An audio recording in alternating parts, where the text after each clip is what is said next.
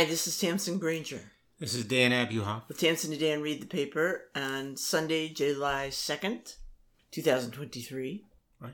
Hot and steamy. It is hot and steamy. We're inside, though. Fireworks have begun. Mm-hmm. We heard them last night. We didn't see them, but we heard them. Well, it rained just about the same time you heard the fireworks. It didn't really rain. Well, We just didn't go to the fireworks. Oh, no, it was a problem.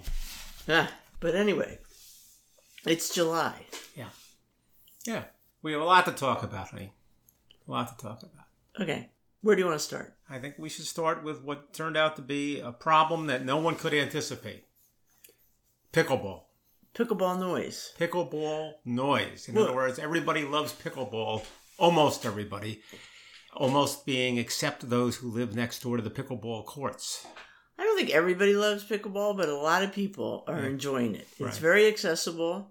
It's fun to do, and it doesn't take much investment. We played last night, yes. Well, we have a little blacktop area where we can set up a pickleball net. Yeah. And I've been forcing you at gunpoint to rally with me a little bit, or volley with me, whatever it's called. You're raising your game. And no question about it. Yeah, I'm never going to be a player, but I feel like it's good for hand-eye. No, you play fine. And I'm not really a racquetball kind of person, but people love it. It's great social engagement, and it attracts apparently all ages. So much so that people living near pickleball courts are going crazy with the noise. Really? That's an exaggeration. A couple people whining about it, right? I mean, No. You see an article every 20 minutes, really? actually. People complaining about the noise? People are beginning to litigate. Well, which I know is music to your ears. It's people litigate over the dumbest things at the drop of a hat. No one's less of a believer in litigation than I am. But it's a real conundrum because how noisy is it? I mean, I understand the ball makes some noise. Well, somebody of course has measured it. In this article in the New York Times, they refer to Bob Unitic. Mm-hmm. Unitic. Yeah. Really? Yeah. And a retired engineer and avid pickleball player, who has become one of the foremost authorities on muffling the game. He has a company called Pickleball Sound Mitigation. Mm-hmm. And he says that pickleball wax from 100 feet away could reach the 70 dBA, similar to some vacuum cleaners. Okay. As opposed to everyday background noise that tops off at about 55. So I don't know. You can hear it. I mean, I don't know exactly what that means, but he also brings up. I have no idea at all what that means. That the type of sound, the whack, and it causes vibrations that are very annoying. You know what the key word to the human ear in the description of this fellow was? Retired. I mean, people too much time on their hands. They're going to worry about stuff like this. He's not worried about it. He's an avid player. Yeah. He's making money off of it. Wow. Okay. Maybe that's the key. He is helping people. It's a hard plastic ball, so it makes a noise when it hits the hard surface, and it makes a noise when it hits the hard paddle. And it goes tick tock, tick tock, tick tock, tick tock. It's not like an explosion, but it's a monotonous. It's not tennis. It's louder than tennis. Yeah, it's louder than tennis. And it's at all times of day. You know what it is, too? Lasting into the night. You know what it is, too? Because the pickleball courts are smaller than the tennis courts. When you replace tennis courts with pickleball courts, you have quite a few courts. And when they're all playing at the same time, you get a lot of sound. Cacophony. A cacophony. It's a good word. Yeah. But no, I feel, I feel bad for these people. There is something about a non-stop noise in the background that's not like rain falling gently on your roof. Let me ask you a question. And what do you do about it? And on the other hand, people are using, recreation facilities. So that's what it's just outside, so you getting exercise, fresh air, socializing. It's a fabulous thing.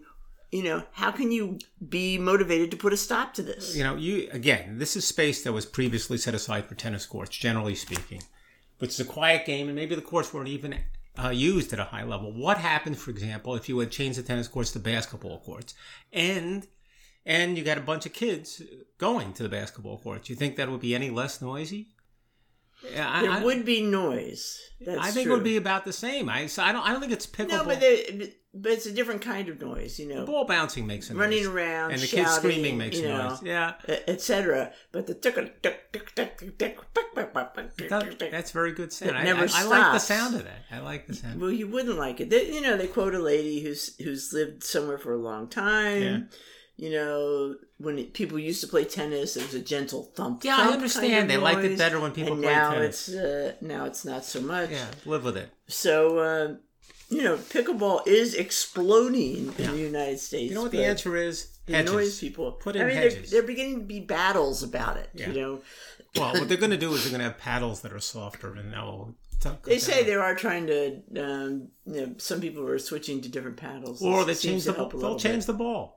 They'll change the ball to be just as bouncy and less, hard surface. There must be a way to do that, right? I think that's a problem that can be solved. That's a problem that can be solved. Well, we hope it does, because... so here's another problem. Unless it is the sound to the players that makes it so satisfying. No, I don't think that's true. Here's a problem that was solved in advance. This is your antitrust officials at work doing something positive, which is hard to imagine these days. So we have to go back into the past. And a lot of people swear by antitrust officials. I'm a big...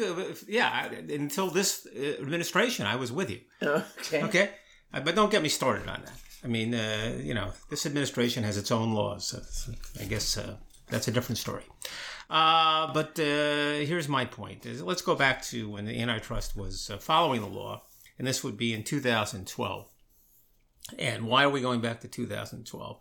What takes us there? What takes us there is the story of Bud Light. Now, you've seen, it's been a lot in the newspaper about the fact that Bud Light ran into a huge controversy when they enlisted a transgender influencer for a social media campaign this spring. And as a result of that, they suffered a lot of negative publicity. A lot of Bud Light drinkers say, no, we don't want to associate with this beer. And their beer sales have dropped precipitously, really seriously, in large parts of the country. So much so that they are now no longer the number one beer in America. They have been displaced. And they say that's due to this boycott? Well, I'll get there. Yes and no. First of all, who were they displaced by is the question you have to ask yourself. Modelo. Well, that's right. You knew the answer. But most people would have thought Coors Light or Miller Lite or Michelob Ultra. Mm-hmm. No. It's Modelo. In particular, Modelo Especial, which is their lighter beer. There's a Negro Modelo, which I drink, but that's not it. Modelo Especial is now number one instead of Bud Light. So this is an interesting development. And is it all about the transgender influencer controversy? No, it's not. It turns out that Modelo Especial has been getting to the level of Bud Light over some period, and it was inevitable that they were going to displace Bud Light. It's not just because of this. And why is that? Why was it inevitable? Because they've been increasing in sales, and Bud Light has been decreasing in sales over some time. All right? Enough that Modelo was destined to be number one. So how we get to antitrust? Why is that important? And here's why it's important. This would never have happened, or could never have happened, if the deal that a deal that was proposed in 2012 was allowed to go through as planned. What was that deal? The company that owned Budweiser was buying Grupo Modelo. Okay? Mm-hmm. And that included, Grupo Modelo included Modelo Especial, Negra Modelo, and not Coors Light, Corona. Right? Mm-hmm. And the government stepped in and said, no, you can't do that. They went to AB InBev. That was the company that owns Bud, who was doing the transaction. Said you can only do your deal if you if you send the U.S. operations, the U.S. sales of Modelo and Corona, whatever, to another company. Basically, you have to divest your interest in those brews in the U.S. Mm-hmm. All right? And AB InBev was very unhappy about that. but they eventually agreed. And it was an odd thing for them to insist upon at the DOJ because at that point, Modelo Especial was number 10 in the U.S. Mm-hmm. But the government had it in its head, and they focused in particular on Bill Baer, who I'm familiar with, who had just become the head of the Antitrust Enforcement Agency at the time. It was his first, fight. Mm-hmm. And it turns out he's from Milwaukee, which means he's a big beer drinker. Mm-hmm. He was totally into this. Mm-hmm. And he would not bend on this. Mm-hmm. He said the Mexican beers, and by the way, Modelo Especial is brewed in Mexico. It's mm-hmm. imported into the U.S. Mm-hmm. He said the Mexican beers were an important price constraint and therefore an important competitive constraint on the U.S. beers like Bud Light. So that Bud Light should not be allowed to buy them mm-hmm. because you wanted to have this vigorous competition. And it turns out he was right. What happened was the company to whom Modelo Especial was divested, a group called Constellation, invested heavily, and that's the way these things grow, in Modelo Especial and Negro Modelo, and they grew tremendously, so much so that Modelo Especial is now about to become the number one beer in America. And that would have never happened mm-hmm. if the DOJ had allowed the deal to go through in 2012. So it's an odd story. Now, it is eye-opening here because I don't think of Modelo Especial as that big a beer, and there's a reason for that. It's a huge beer in California, mm-hmm. and that's where it's racking up all these sales. Modelo is bigger in California than Bud Light, Coors Light, Miller Lite, and Budweiser combined. Mm-hmm. So it's a little bit of a regional story. Mm-hmm. It's not like Bud Light is really suffering in the Northeast. But mm-hmm. in any event, it's still an interesting story and how antitrust really affects things. Yeah. You're smiling when I say that sounds like the beginning, the introduction to the speech you'll give your antitrust students next fall. Right. So are you going to use that as a... I should keep it, yes. Yeah. I said, who here drinks Modelo Especial? Well, it's an interesting story about this. And then they'll all start nodding off, right? No. That's what you're telling me. Well, no. Don't you choose some of these cases as test cases for the students to... Right.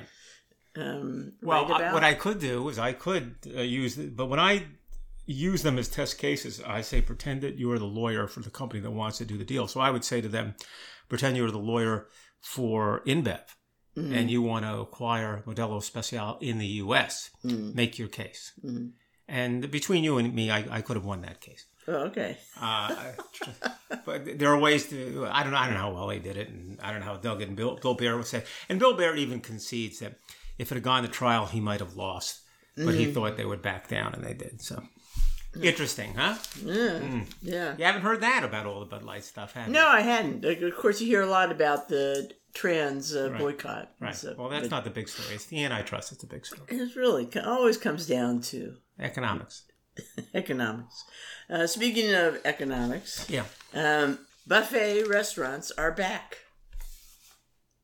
Great. Well, I just thought it was interesting. Okay, so, the buffet kind of died a serious death during COVID mm-hmm. Because nobody wants to, right. go through a buffet line next to people right. and everybody's, sneezing on the food. If you're going to wash your groceries when you get home, you're not going to eat a buffet. Right. But it did not... go away altogether. I mean, it's back. Apparently, people still feel the desire to get a good deal for their money. So the lower end buffets really are still a thing, or are once again a thing, growing like crazy. Like the Golden Corral, you told me, is a buffet. I think that's like $15 to $16.99. Well, that's not for nothing. all you can eat. That's not nothing. No, but it can be a lot of food for the money. Yeah. Okay. Most restaurants now you easily rack up over $15. I'd like to think I can get in and out of Chili's for less than $15.99. I don't know about that. Well, have you ever looked at a Chili's menu? Not recently. Okay. I don't think you can do that. Oh, really? Okay. All right. If you were a little more nimble, I'd put you on your phone right now and say, Google Chili's, find the menu, and see what. But I have a feeling by the time if you order a beer and a beer, the Golden Corral price doesn't come with a beer. All right, so let's. Well, that's true. Yeah. Okay. But all right. So in any event, I'm saying in general, you're spending X amount of money anyway. So all right, and then also there's the high end. Yeah. Well, that's buffets. Las Vegas. The buffets in Las Vegas. Right. These brunches that cost $50, $60, $70. But they're very high quality that's food. insane. They're high quality food. Look, the other food may be fine too. I don't know. What do you know about high quality? Yeah. The kinds of food. It's like shellfish and crab legs. So what? You're still spending $70. I mean, that's nothing to sneeze at. Steak is on the menu. Yeah. They say, I think it's the Bellagio that does 4,000 pounds of crab legs a day. You're making my point. A day. You're making my point. So, I mean, you're right. It's expensive stuff. And, hundreds of pounds of prime rib as well. Yeah. So that's interesting. But a lot of the middle range places just did disappear. So I don't know what the difference is between why people are still interested in the lower end bargain and the higher end, and the middle doesn't quite work. So Mohawk went back and forth with buffet. I forget where they are now. Are they not buffet? We've been going to Mohawk and seen buffet. Yeah, they're not buffet. They have a buffet brunch. Lots of places have a buffet brunch or whatever. Right. And there are plenty of those. What we're really talking about is those big, buffet restaurants, which I, by the way, have never been to one. Yeah, well, I'll take you to one. But here's my point. We've talked already about the deterioration of service, lack of service, hard to hire. Buffet would be a solution to that. Right. So it has promise. Yeah, but still something that if what people are really looking for is not massive quantities of food, but the whole experience, which would include service. Yeah. I mean, because you're still not having you go to a buffet. Yeah, you got as much food as you want and whatever you want, and you can see it, so you know what you're getting. There are many good points, but you're not sitting down and being served and relaxing. Well, see, I think the solution, etc. The ideal solution is the cafeteria line. If I were opening a restaurant now, I'd have a cafeteria. And the idea, it's not, the massive quantities of food, but you go up, you see your food, you order your food, you get it yourself, you put it on your tray, you sit down. Maybe people bring you a drink or something like that. That, to me, would marry the two concepts. Okay. All right. Well, we grew up going to cafeterias. Right. Did you ever go to cafeterias? Well, the closest we would go to, like, the Sizzler was sort of a cafeteria. Really? That's the way it operated, yeah. Because we went to, I think it was S&W cafeterias, and we thought it was fine. Yeah. And again, as a kid, and you never know what anything is, you could see right there and say, oh, yeah, I can eat that. Right. And you got your somebody food, would you sat down, and it was cool. And it was less expensive. All you can eat doesn't excite me at all. No, but that's the because beauty there's only so much you can eat. Yeah. And it doesn't seem like a really good goal, does it? No, it doesn't. But that's the beauty of the cafeteria. It's not all you can eat. But anyway, in case you're wondering, they're back. Then there was another article in the food section of the Times this week about Superiority Burger. Yeah. Which, if you can believe it, is a vegetarian restaurant. It's hard to It's a review. Got 3 stars. Wow. Originally in 2015, it got 2 stars. Yeah. And it seems like our dream restaurant. I mean, it's just a little hole in the wall. It used to be even more of a hole in the wall. Barely having tables. Maybe it didn't even have tables. Now it has a few tables. And it has what Peter Wells, the critic, describes as an unbelievable burger. Okay, with slow-roasted tomatoes, eggless mayonnaise, griddled buns, shaped from ground chickpeas, quinoa, carrots, walnuts. It's just, fabulous. Then he also describes other stuff that, is a little bit hard to imagine. A collards sandwich on focaccia. Mm-hmm. It's just the greens and the focaccia and maybe some cheese. But when you actually look at the menu and look what's in everything, there's also a vegetarian stuffed cabbage.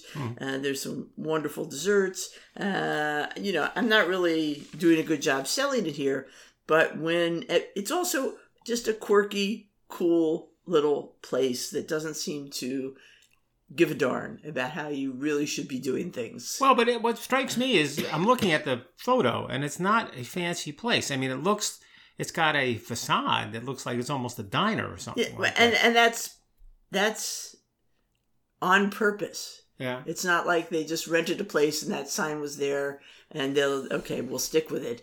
That's the look they're going for. I didn't know that Lower East Side kind of. I didn't know that Pete Wells gave 3 stars to a place like that. He raves about it. It's really, everything is, more or less sublime. In fact, this is how he sums it up. Yeah. Superiority Burger isn't just more enjoyable than fast casual chains, which isn't hard. It is also more engaging and alive than some restaurants that cost many times as much. Maybe a few chefs will drop by after midnight for the crab chips and a pasty and realize how dull fine dining has become. Wouldn't that be cool? So, all right. So he's really getting behind it as an antidote to fine dining. And I think, that seems to be somewhat of a trend in many ways. I mean, we read about the simplicity of Ankh Danzig with the broth menu last week. Yeah. Okay. Yeah. And that's not a fancy place. Right. But doing it. Well, I guess he's only reviewing one place a week. So that's the kind of places he's reviewing. Ankh Danzig last week. I don't think those are the only places he's going to. 2 weeks in a row. That's what he's got. You have a few in a row. I don't think he's limiting himself. I think he is, but he's found some good food and he's letting us know about it. I would like to go to that restaurant, but kind of hard to get yourself to drive 2 hours into New York for a 15-minute meal. We can do it, but yeah, we got to make it part of a bigger trip. Here's a headline in the Journal: Why it's impossible to get your car repaired this summer. Now, I can't honestly say we've run into this, although we hear about this. It's very tough, they say, to get your car repaired, and the reason is because of a shortage of car parts in the last few years, combined with a dearth of service technicians. This, along with what are people doing? There's a dearth of all manner of service people. Is everybody just at home coding now? There's an answer to that, right? First of all, according to this, they say they need 250,000 more service technicians, and every year 48,000 people graduate from technical school that are equipped to do this kind of thing. So they're running a shortfall. These are the numbers they have in the article. How many do they need? They need 258.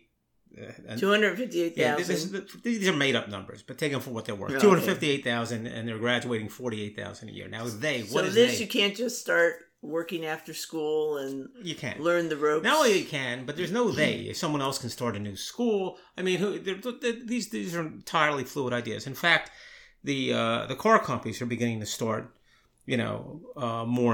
initiate incentives for training and the like, if not starting their own schools. GM's investing in programs that train technicians. Ford's giving scholarships, because it's important to the car makers that their cars can get serviced. Otherwise, it's a much harder sell. In particular, the electric vehicles, if they can't, they're harder to service. They're more sophisticated. They're different kind of systems. They need people to be able to service the cars. As a matter of fact, one of the ways they sell their cars is they say you're going to get a better chance of get this service than a Tesla, because we have all these dealers across. You can get your car service. Well, people have to be able to know how to do it. The new systems make it harder to do that. Right. So there's two things. There's the new EV level of knowledge that's required. On the other hand, the average age of cars keeps going up because of the expense of buying new cars and buying used cars, which persists. So now they say, and this stat I never understand, the average age of cars on the road is 12.5 years. I'm telling you, I see this. It's got to be other parts of the country, because when we get on the Jersey Turnpike, we do not see average age 12.5 years. We see average age 4.5 years. I think there are a lot of cars who are not getting on the Turnpike with us. I think they're in different parts. I think especially if you're using, if you're using a car just to run around town. Maybe. That's completely... 12.5 is hard to imagine. But look, the answer is more training and, frankly, higher salaries, and which will happen. It will happen. If they keep talking about backups, they can't hire enough people. They interview one shop owner after another, said it used to be there are 30 cars in the lot. Now I have 60 cars in the lot that I have to service. I tell people it'll take a month. It's an impossible situation. You raise the salary. I mean, and I'm sure that's happening. So right now, the average salary is something over $1,000 a week. And it keeps going up, and it will continue to go up. So maybe that'll go up to 20,000, 2,000 a week. Who knows? But it will go up, and you'll get more. That's the way the economy works. I don't know. I'm still worried. What are you worried about? The state of American labor.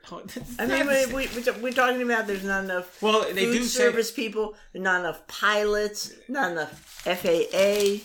Yeah, well, it's a mystery. They're also mechanics. They say, why can't you get more people into doing this? They say they offer this. This is again speculation. They say the people who would otherwise do this are now getting jobs, computer type work. That's why I said they're home in their pajamas coding. Well, the words "home" and "pajamas" aren't in the article. I think it's understood. I think we all know what's going on here. Really? So if they let people do cars in their pajamas, I mean, look. They emphasize, when I first saw this and the opportunities, I thought, this is a good job for you, honestly. I could see you repairing cars. You're very good with that kind of stuff. But they do say that it's physically demanding. It's physically demanding, and, it's not like the garages are air-conditioned and some of them fabulous places to be. I think usually I just have all these memories of going to pick up my car or going to talk to the guy who's working on my car, and he's entirely covered in grease. Yeah. He's sweating like crazy. Yeah. The dealerships aren't like that. I don't think the dealerships. No, but just in general, trying to get your car worked on. My point is it's not appealing. It's not as unpleasant a place to work as it was, years ago when you were a child. I'm not talking about when I was a child, but anyway, I think it's not fabulous conditions. Well, the wages will go up.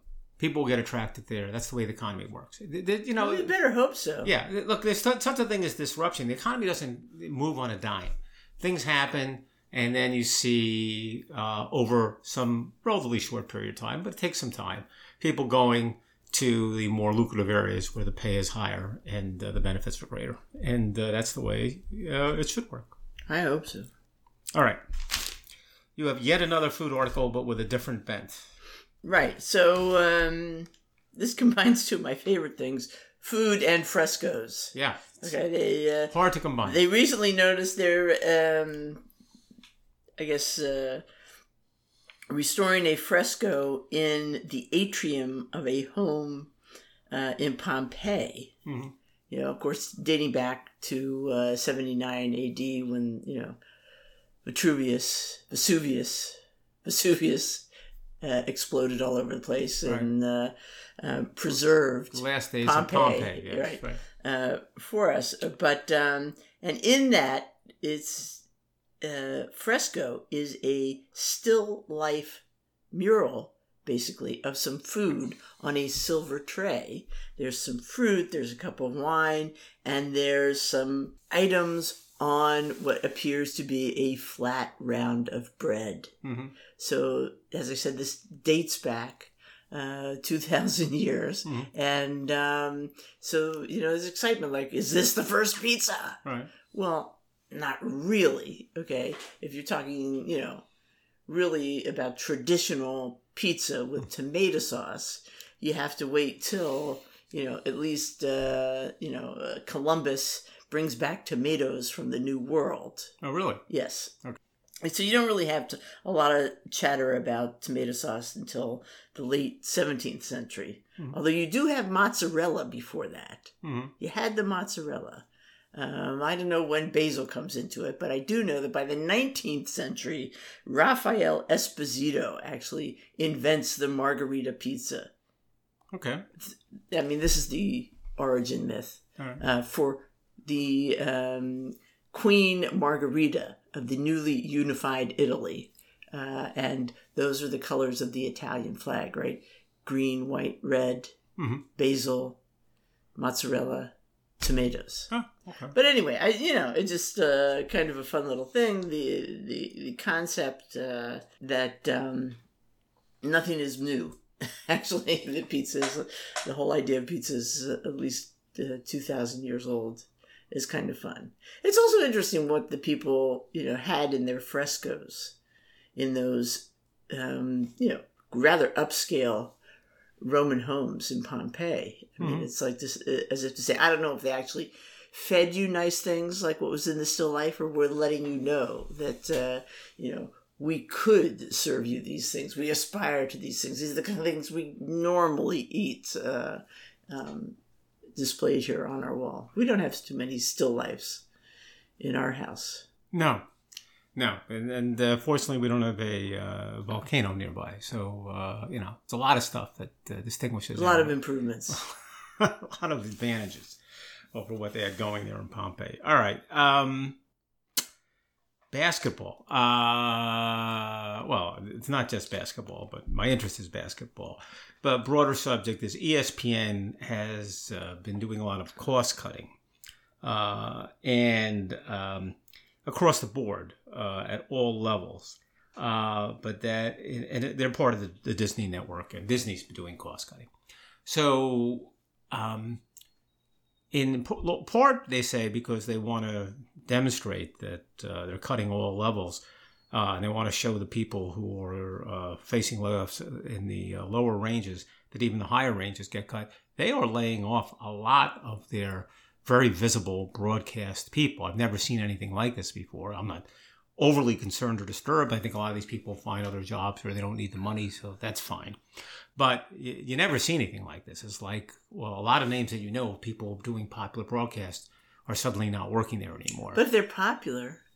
that doesn't make any difference. They're cutting them. I'm just telling you, it is a fact. And the name that pops out, for me at least, is Jeff Van Gundy. Jeff Van Gundy is their lead WNBA broadcaster. He works as a color man, usually with Mike Breen.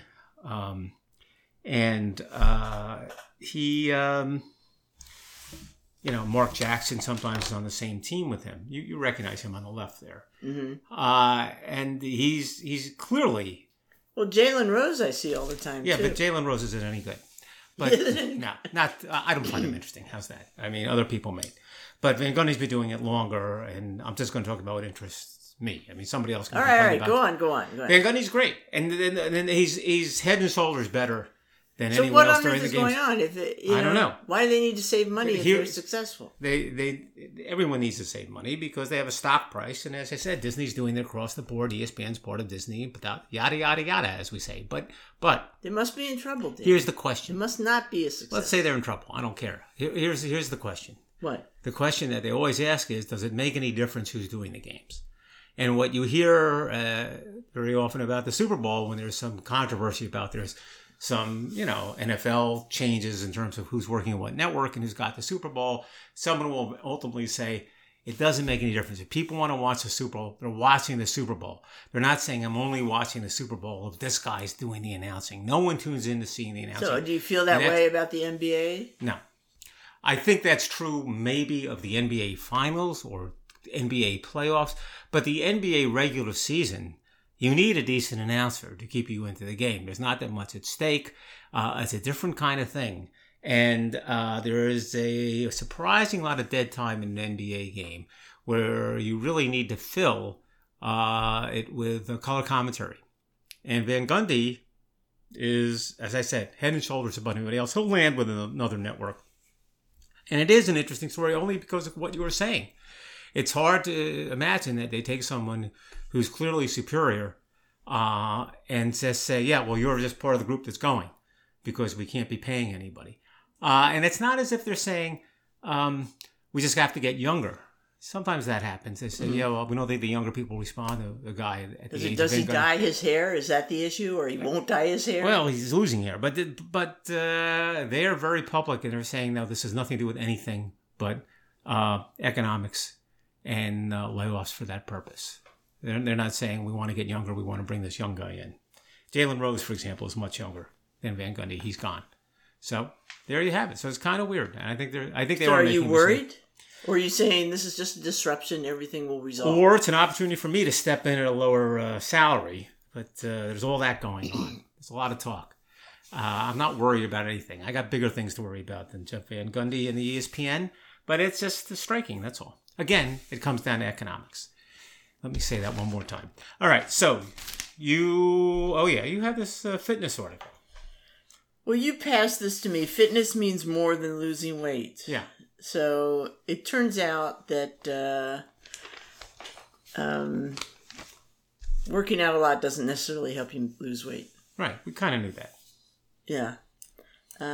Exercise rarely leads to long-term substantial weight loss since the body will compensate for an energy deficit. So should we even bother exercising? So of course you should. Yeah. All right. There are all kinds of benefits like better sleep, lower stress, increased energy, reduction in the risk of many diseases. Right. They did studies where, they compared people's activity levels and people's relative weight or something, right? BMI, yeah. I guess the lower weight can have reduce your risk of mortality no more than 20%, according to these studies, whereas the fitness level will reduce the risk of mortality 40 to 60. Yeah, so there's much more percent. It's much more profound effect on health than anything else. And if you're just out to lose weight, you're helping yourself, but not that much. Working out is key. So the article is really about how. It's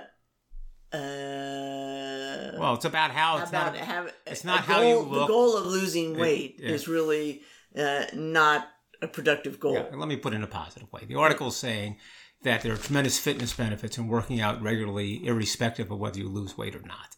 Is really what it's saying. Right, except but joining gyms and everything else is all built around losing weight, tightening up, getting into your bathing suit. It's marketing. I mean, So part of this article, which you may not have bothered to read, is about that shouldn't be. I read that. We should let go of those kind of aspirations that are purely aesthetic and not as valuable as actually, aspiring to fitness. Look. You market the way you market. If you get people to join your gym, what they're saying is the marketing is not good. Okay, there's no such thing as the marketing is not good. The marketing is not good. The marketing is not. If they're going to market to people that you're going to lose weight and you don't lose weight, people are not going to exercise. Okay, so you have to find ways of making fitness and exercise appealing and enjoyable. And they say one of the ways to do that is to let go of this image of it's supposed to make you lose weight, because all that does is frustrate you. It makes you, annoyed that you're working out like this because you're not getting the benefits that you feel you should, or that your doctor tells you will get. Right. Okay. So the idea is to, set, I guess, goals in performance, etc., to enhance your enjoyment of the exercise itself. Well, but there's a difference between marketing and studies, okay? I mean, there's nothing wrong with saying, get yourself fit. It'll enhance the way you'll like to look at yourself better, but perhaps more to the point, irrespective of that. What do you mean everything is wrong with that? Everything is wrong with that, Daniel. No, you let me finish. That's why everything's wrong with it. Because then you say, but irrespective of that, there's no question that you get tremendous health benefits from working out, regardless of how you look. Irrespective is such a stupid word. You shouldn't even use that. Get out of here. But it's one of the best words. No, the whole point of this is you shouldn't even bring that up. Okay. That's not a worthy goal. And it is not effective in terms of getting people to exercise because it's doomed to failure. Okay? Yeah. All right. Yeah. Look, I'm just marketing to me is a little bit different than this is what it does best. Those are a little bit different subjects. All right. And I don't think you're getting it. I am getting it. You are not getting it. Okay. Yes. You let's face it. Deep in your soul, you don't believe. Yeah. That you believe that if a person is thin, they're fit. No, I don't. Yes, you do. I don't. See, that's what everybody believes. Thank you. That's a whole different subject. The article doesn't even say that. That's another negative spin on it. They're talking about what exercise does and doesn't do for you. But the other point, the converse point, which is not in the article, is someone who's thin necessarily fit? And the article doesn't cover that. But I agree with you. The answer to that is no. Someone who's thin is not necessarily fit. Again, not in the article, but I agree with you. That's the case. They say that they don't put it in terms of fitness. Yeah. But they say being thin is not necessarily being healthy. Okay, so that's another way of saying that. Okay. All right, and they're really, say limiting the goal to being thin as opposed to being, improving your fitness. Yeah. And having a good time. Yeah. Having a good time enjoyable. Too. Yeah, the truth is I kind of enjoy working out. If I didn't enjoy working out, I couldn't do it as regularly as I do. In other words, it's just the promoting the weight loss is more body shaming is what they're saying. Yeah. Yeah. But they also want to say the better way to get people into the gym is to pull the focus away from that and to focus on the health benefits that go along with working out and finding something you enjoy. But that's a hard sell. I mean, somebody's going to have to figure something out. Listen, I see plenty of people in the gym who are not thin, and I can't read people's minds, but I suspect that that's not their goal. I don't really know what it is. No, you don't really know. You don't know. Okay. But there are a lot of people running around saying eat your fruits and vegetables. That's more healthy, and people still won't do that. Well, okay. So. But then you sound like a scold. You can't get me. Yeah. That's the problem. You should exercise. Sounds like a scold. Yeah. All right. So finally, Alan Arkin passed away. So it's funny. Alan Arkin. We all know Alan Arkin. We don't all know Alan Arkin. No? No. Okay. Well, but it's interesting that you say that because Alan Arkin has been in a ton of movies. And I don't mean ton of movies where he was like a secondary character.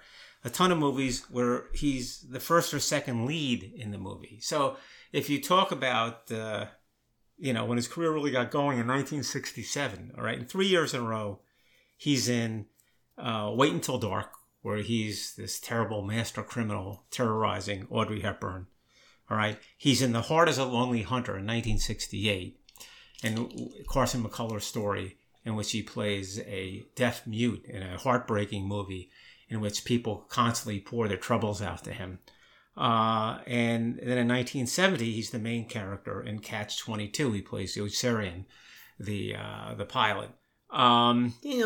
Three different... More than 50% of the people who listen to this podcast were not born. But the movies are still around. But I'm not even... And then in 1979... I'm not sure he's the household name. In 1979, he's in The In-Laws, which you and I saw and thought was the funniest movie we had ever seen in our lives. Right? Not quite, but, Well, look.